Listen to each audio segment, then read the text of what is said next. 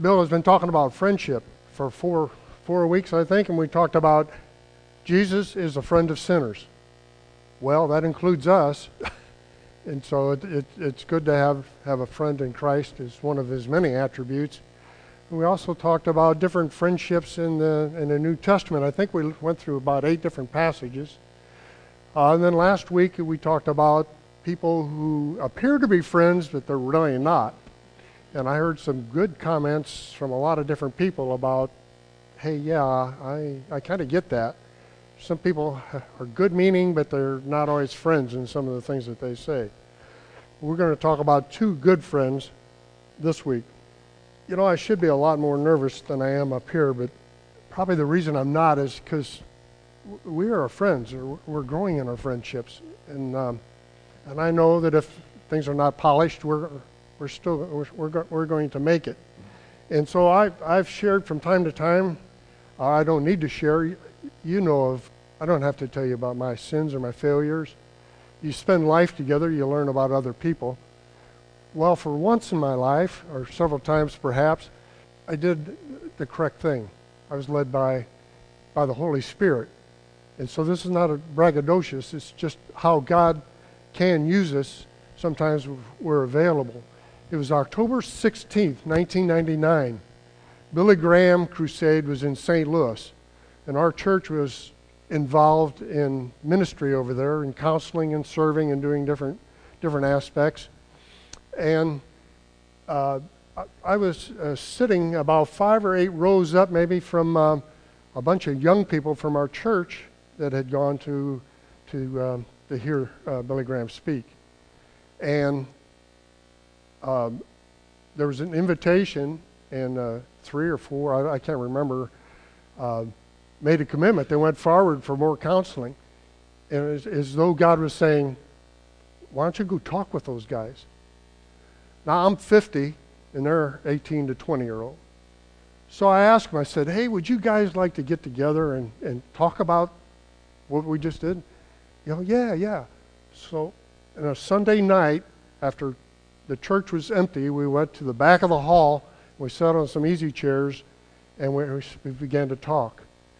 And over the next 2 years, maybe 10 people began to come. And we shared just chit-chat for a long time, and then we began to study the scriptures for a while. And after several weeks, I said, how many friends do you guys have? I'm real curious. How many friends do you have? The 5 guys were there. You want to take a guess on how many friends that they talked about? I'm talking about deep-rooted friends, not just casual friends. 0. Now, one young man had what they called a serious friend. Well, ministry opportunity was there that God gave me. And we spent, as I said, a couple years together.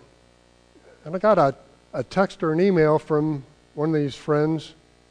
It was about 5 years ago. And he said, I've written a book. I'd love for you to come for the signing. And, I was he only attended about half the time. And I was kind of ho-hum about that. And somehow they got word to me or through Linda said, you probably ought to go there. I said, okay. So I do go there in the book signing. And he opens up the fly of the book that he wrote, and he said, dedicated in honor of a friend who stuck by me and led an example in his life, Steve Hamsch. Well, it's not about me, and I was humbled. Sometimes we don't know that we are friends or we need to be friends with others. We just don't know. We just try to do the right thing. Once I did the right thing. Some of the men have been successful, some of them not so much, but that's in God's hands. And so we're going to be opening the passage here a little bit. And there's 2 friends that are the main focus here, and that's Jonathan. Saul is king. Jonathan is his son. He's heir apparent. What word do I want? Next in line. To be king. And David, who was just a shepherd boy who was selected by Samuel. And we're going to talk a little bit about Saul, because Saul, being the daddy, was instrumental. The 2 books of Samuel are written in reflecting the work of the prophet Samuel. And so we'll see him in here just a little bit. And so what I want to do first, if you'll indulge me just a little bit, because I think when we go into the Old Testament, what are we talking about? What's the culture? What's the time frame?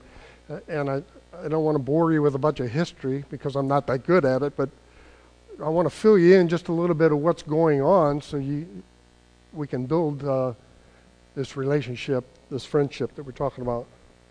First of all, God called Abraham to what is now Israel, and said, "This is the land that I'm promising you." There's several generations went by, and Joseph goes to Egypt. His family goes to Egypt. The nation of Israel, for the most part, is in Egypt. They're under bondage. Moses comes into the picture and says, "Let my people go." Spends 40 years in the desert and begins to develop a society. His right-hand man, Joshua, enters the promised land. Moses didn't get to go, but what they set up as judges, and we have the book of Judges in here. In other words, families solve their problems by perhaps the patriarch or someone in the family. And then as families got bigger, they began to be tribes and clans, and they developed judges. And then the country itself had judges. And if you read Judges, there were some good ones and some not so good ones. All of a sudden, towards the end of Judges, the people said, "We want a king." Samuel said, "No, this is not what God set up judges to do his work, to keep justice going." They said, "No, we want kings, because all the other nations got kings." And Samuel lamented. He said, "Lord," and God spoke to him and said, "It's not your fault. It's not you. Let the people have a king if they want a king." And there were several things that were going to happen once they got a king, and that was being taxes and, the things that we experience under a kingship or a presidency. And so Saul became king. And Saul was a good warrior. He had built a great reputation. The Holy Spirit was on him. And then some things happened to Saul. And I'm going to cover just a few verses. You don't need to hop in there, but I'm going to be in chapters 15, 16, and only take a couple minutes to go through. But so Saul being king, the army was having some problems going to battle. And Samuel said, "Don't do anything. I'll be there in 7 days, and we'll sacrifice to the Lord." 7 days came. Samuel didn't make it. He was running late. We don't know why. Saul took it on himself to do the sacrifices in the temple. That's a no-no. Only a priest could do that. And God says, "I'm very displeased. I regret making Saul king." Chapter 15, God says, "Now I want you to go to this particular country, and I want you to wipe out all the people and everything. They're evil." Saul wiped out part of them, kept a few, kept some of the bounty. God became angry with him and said, "You're foolish, and David will succeed you." David will become king eventually. Verse 12, it said, Saul built a monument for himself. "I'm so good, I'm going to build a statue." And once again, that displeased God. And in verse 20, chapter 15, it said, "You've rejected the word of the Lord, and the Lord has rejected you as king over Israel." Then we know about David. Shepherd boy. He gets chosen out of, 6 other brothers. He says, "You will be the next anointed." But he doesn't take kingship right away. He has to wait till Saul is out of the way. But David's chosen. In 16:14 it said, "The Spirit of the Lord had departed from Saul, and an evil spirit had tormented him." Then, just A little more history there I'm going to read. It said, after David had finished talking to Saul, Jonathan became one in spirit with David, and he loved him as himself. From that day, Saul kept David with him and did not let him return to his family. Later in that chapter, Saul and David had gone to battle against the Philistines, and as they were coming back into town, there was like a parade. And it said, when the men were returning home after David had killed the Philistines, the women came out from all the towns of Israel to meet King Saul with singing and dancing, with joyful songs and timbrels and lyres. As they danced, they sang, Saul has slain his thousands, and David his tens of thousands. Saul was very angry, and this displeased him greatly. They've credited David with tens of thousands, he thought, but me only thousands. What more can he get but the kingdom? And from that time on, Saul kept a close eye on David. In verse 10, David's playing a lyre. He was a musician. David wrote 71, 72 of the Psalms. And Saul would get these anger temper tantrums, and he'd call David in and say, play music for me, and try to soothe him. While he was playing, Saul grabbed a spear and tried to pin him against the ground, against the wall. A real loving guy, right? That happened twice. In 19, verse 11, they're going out to battle, and he says, I want you to kill 100 Philistines, and then I'll give you my bride. I'll give you my daughter as a bride. He comes back, and Saul has said that he said, he'll never come back. That way I'll get rid of him. But David comes back with 200. Killed 200. And Saul said he sent men to try to kill him. So that's the scenario. Jonathan is the heir apparent to the kingdom. David would be chosen. And so we're now going to make it to chapter 20. And here's what I just kind of propose. The Word of God is you don't need me to explain the Word of God. And so we're going to go, it's kind of a long chapter, but we're going to go kind of verse by verse, and I'll just make a comment. And may you glean from the Scriptures whatever God might have in your heart. Chapter 20, verse 1. Then David fled from Naioth at Ramah, and he went to Jonathan and asked, and I'm going to stop there. David's on the run because Saul tried to spear him twice. He's getting out of town. Men were trying to kill him. So he meets Jonathan, and he says, what have I done? What's my crime? How I've wronged your father, and he's trying to kill me. Jonathan replied. Apparently he didn't know what was going on, because he said, never, Jonathan replied. You're not going to die. Look, my father doesn't do anything, great or small, without letting me know. Why would he hide this from me? It just isn't so. Well, two things in friendship. They're communicating some deep feelings. They have a difference of opinion. David thinks he's going to be killed. Jonathan said, I know my dad. He wouldn't do that. That's not going to happen. And that's what it is with friendship, too. Sometimes we need to communicate those deep feelings. I've shared before, we come to church and sometimes we say, hey, how are you? Fine, good. And how's life? And that's that lower level of communication, and that's not bad. But then we say, oh, what do you think of those Cubs? Or what do you think of the Cardinals? Or what do you think of the weather?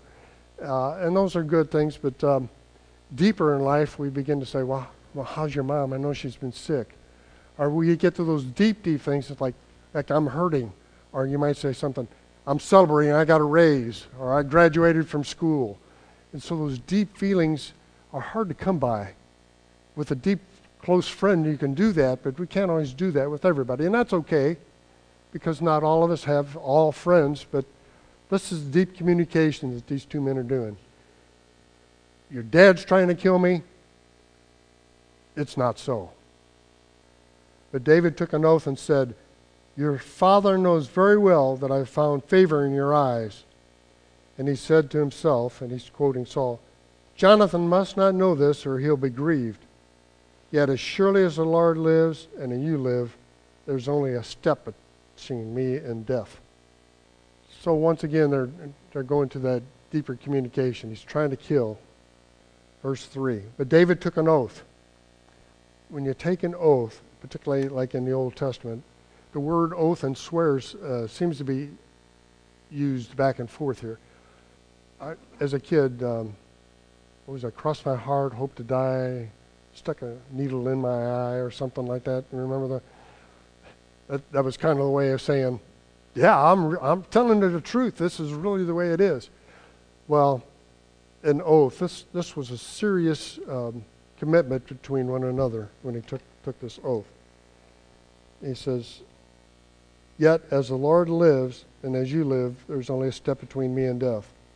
And Jonathan said to David, "Whatever you want me to do, I'll do." And we see an attribute of friendship too, is they have a difference of opinion here, but Jonathan says, "I'm going to submit to you. What can we do? How can we find out what is true here?" And I think that's a real positive attitude, because we like to be right. Who likes to necessarily submit? But he said, let's find out the truth. So here's the plan. And now this slays me a little bit, because it's a good plan, but it's not necessarily the truth. And I don't see necessarily God dealing with this, but it's one of those mysteries that is not too clear. So I'm beginning at verse 5. He said, "Look, tomorrow's a new moon feast, and I'm supposed to dine with the king," which is Saul. "But let me go and hide in the field until the evening of the day after tomorrow. If your father misses me at all, tell him, David earnestly asked permission to hurry to Bethlehem, his hometown, because of the annual sacrifice." Will we be hearing anything about Bethlehem in 8 weeks or so? It's David's home. It's his heritage. Joseph and Mary, obviously, were going back to their heritage because of the census. So we see the connection between the Old Testament and New Testament here. I'm going to see the whole clan. If he says, "Very well, then your servant is safe. But if he loses his temper, you can be sure that he's determined to harm me. As for you, Jonathan, show kindness to your servant, for you have brought me into this covenant with you before the Lord." A covenant's even more committed than an oath or swear. A covenant is like a marriage, where it's man and wife and God. So he's making a contract, if you will. He's serious about making a covenant. "If I'm guilty, kill me yourself. Why hand me over to your father? I'm so serious about this, Jonathan, I would rather you kill me than turn me over to your father." Wow. Verse 9. "Never," Jonathan said. "If I had the least inkling that my father is determined to harm you, wouldn't I tell you?" Jonathan seems to be saying, I don't suspect anything from my daddy. I'd tell you if something was going on. He said, I don't know of anything.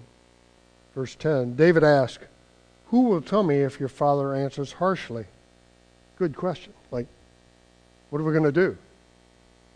If I don't show up, what's going to happen? How are you going to get word to me?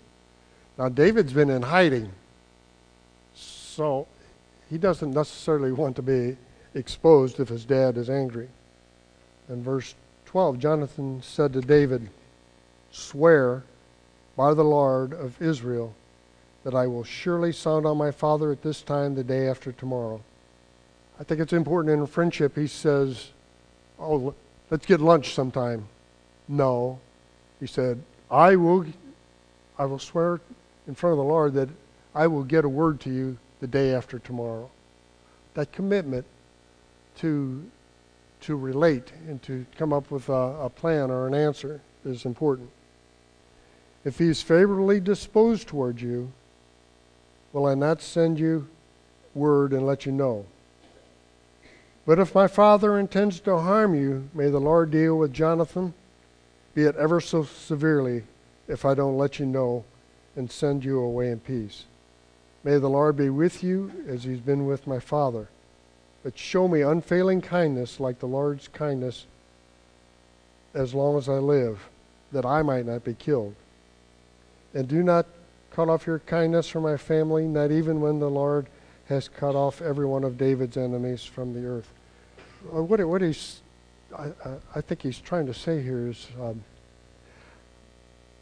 if my daddy is harsh, I understand that you're going to be king eventually. He said, please do not harm me. Please do not harm my family. Let it be before the Lord that we will honor one another and our families. So Jonathan made a covenant with the house of David, saying, may the Lord call David's enemies into account. Once again, makes a covenant to God who said that I pray that all of David's enemies would be accounted for and that he will be able to reign. And he says in verse 12, and you'll probably recognize this, Jonathan had David reaffirm the earth out of love for himself because he loved him as he loved himself. So we just studied in Mark 12, I think it was? Pastor went through. Love your neighbor as yourself. That's almost identical that Jesus quoted as the second greatest commandment. Then Jonathan said to David, tomorrow is a new moon feast, and you will be missed, because your seat will be empty. The day after tomorrow, towards the evening, go to the place where you hid when this trouble began, and wait for me by the stone of Ezel. So they're beginning to develop a plan here. Go to this safe place you've been hiding there by this stone, and here's the rest of the plan. I'm going to shoot 3 arrows to the side of it, as though I were shooting at a target. Kind of an elaborate plan. Then I will send a boy and say, go find the arrows. If I say to him, look, the arrows are on the side of you, bring them here. Then come, because you're surely safe as the Lord lives. There is no danger. But if I say to the boy, look, the arrows are beyond, then you must go, because the Lord has sent you away.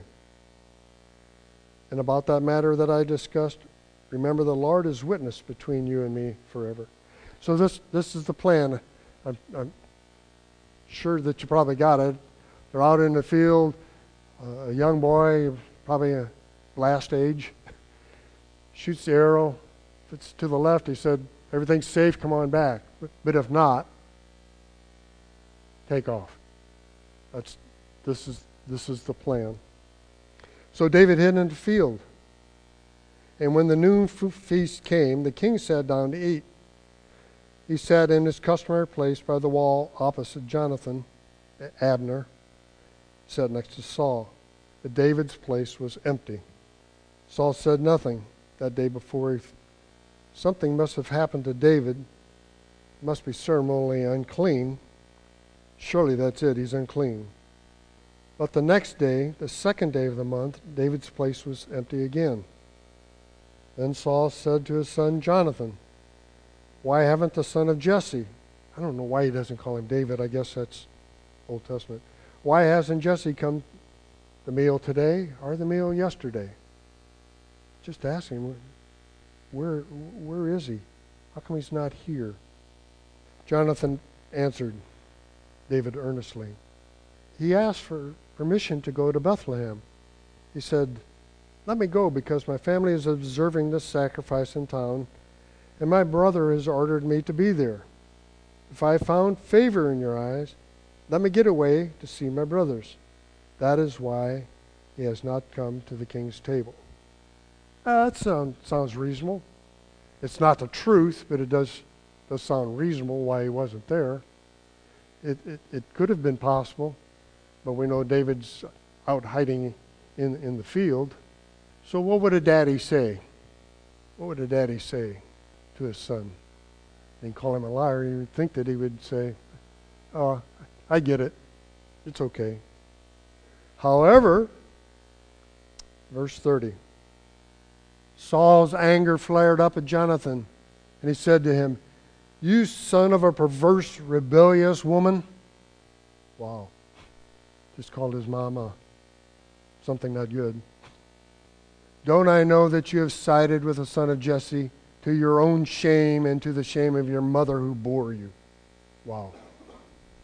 I'm glad my daddy never talked to me like that. Wow, that had to be tough. "As long as the son of Jesse lives on this earth, neither you nor your kingdom will be established." Perhaps we're getting to the root cause of some of Saul's anger.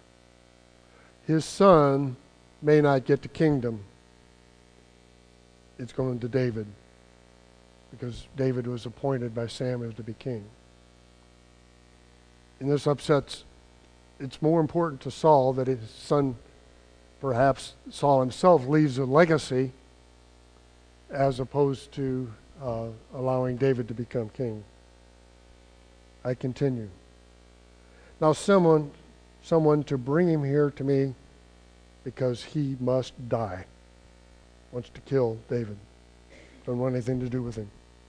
And here was Jonathan's response. Now, I don't know, when I was young, probably you too, we were asked never to talk back to your daddy.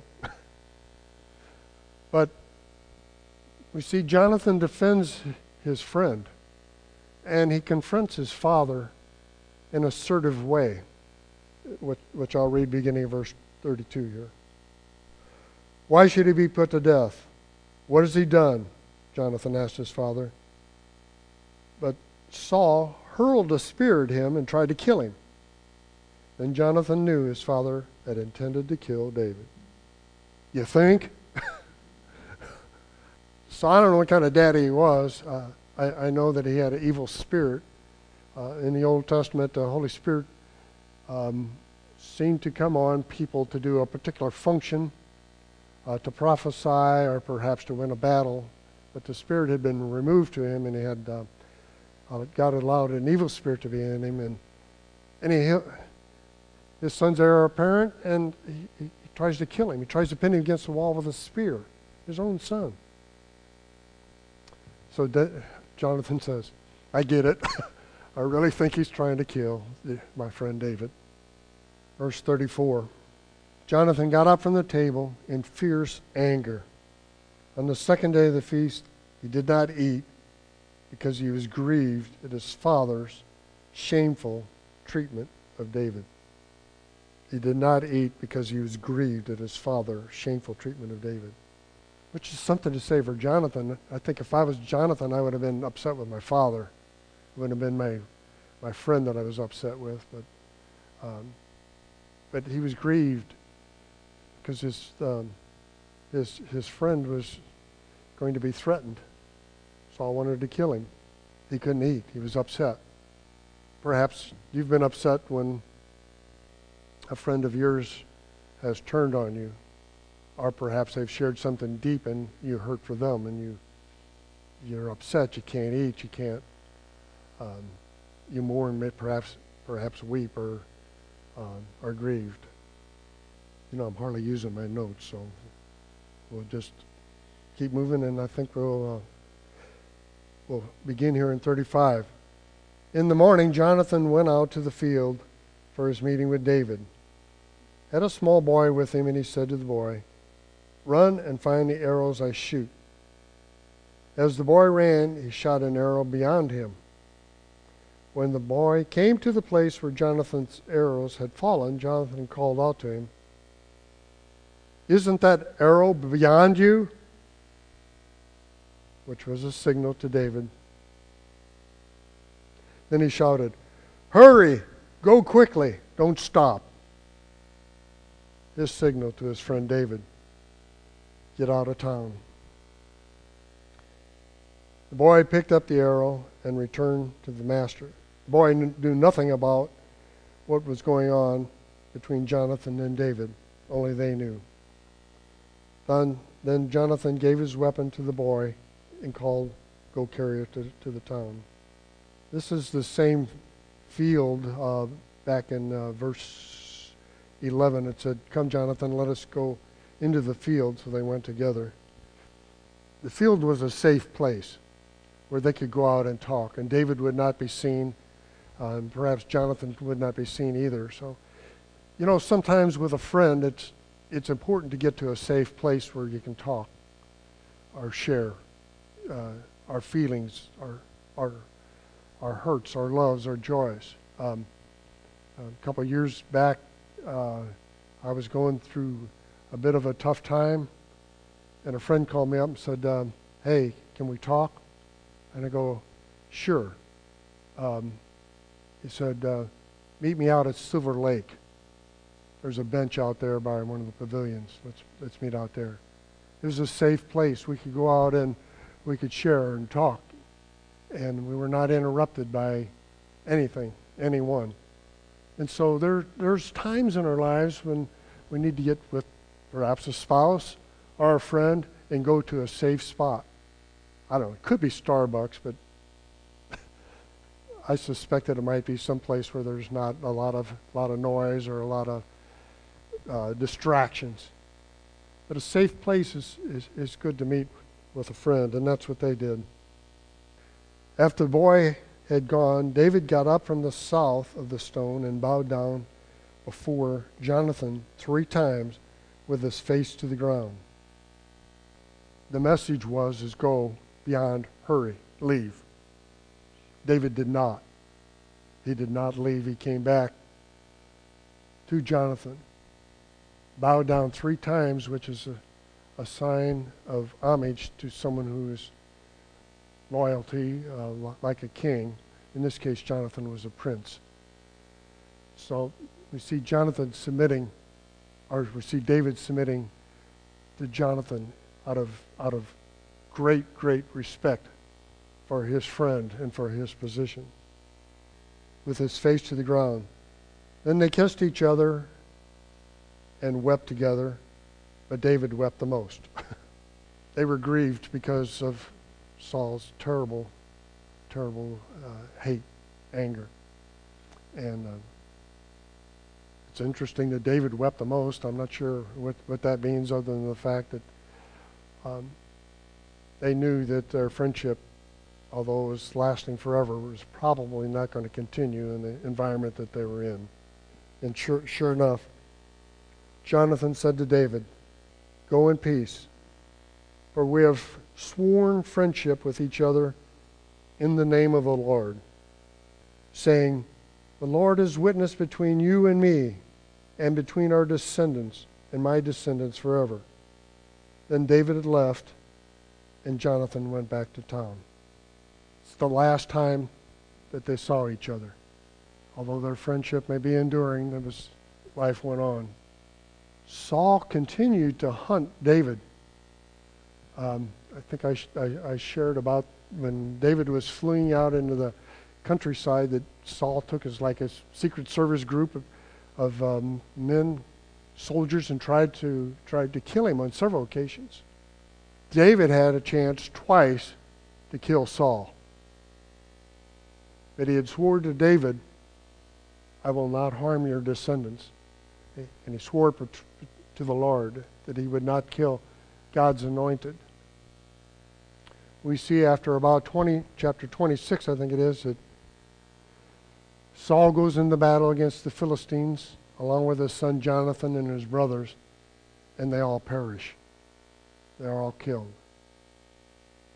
David eventually becomes king, and we know the story about, I shared that he was a musician, he was a writer, he killed Goliath, he killed the Philistines, he became a great warrior.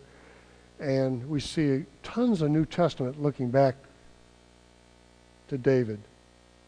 Both Jesus was to be a seed from David, and we see both Joseph and Mary, descendants, go back to David. Of course, God the Holy Spirit was the father, but all this being said is about friendship. it's not necessarily easy just to become friends. We can't say, "Oh, I want you to be my friend." It takes time sometimes. It takes effort. Not everybody that we would like to be friends with would reciprocate. But what about us? What is our responsibility? And Bill talked about it before. We must be available to be a friend to someone else. And it may not be a two-way street, but we've got to make effort to do that. Whether it takes years, and it could be. I have found, and you probably have found, in our family group, the guys who get together on Thursdays, the ladies groups, all those things are opportunities to become closer. And I know we're doing hot cocoa again for the parade in November, and Summer's having some girls over next weekend. And I get it sometimes. I say, I'd rather stay home and watch football today, or I'd rather go shopping. But I think as Christians, we need to put out effort to one another to be available for friendship. Linda will tell you, when we first got married, I hated funerals and I hated weddings. And she says, "You really need to go." And she was right, because we meet people, we talk to people, and the potential for friendship. You never know who's grieving and will listen, want just someone to listen to them or to become close to them. So I would aspire that we would seek to be friends with people beginning even today. And one thing that I meant to do? I meant to pray before we read the scriptures. Forgive me, Lord. So let me pray now and for the beginning as well. Thank you for the illustration, the story of Jonathan and David, and the things that they overcame with a hateful, angry father, for the friendship that they shared by coming together, swearing to one another, creating an oath, having a covenant to one another, to love each other's family.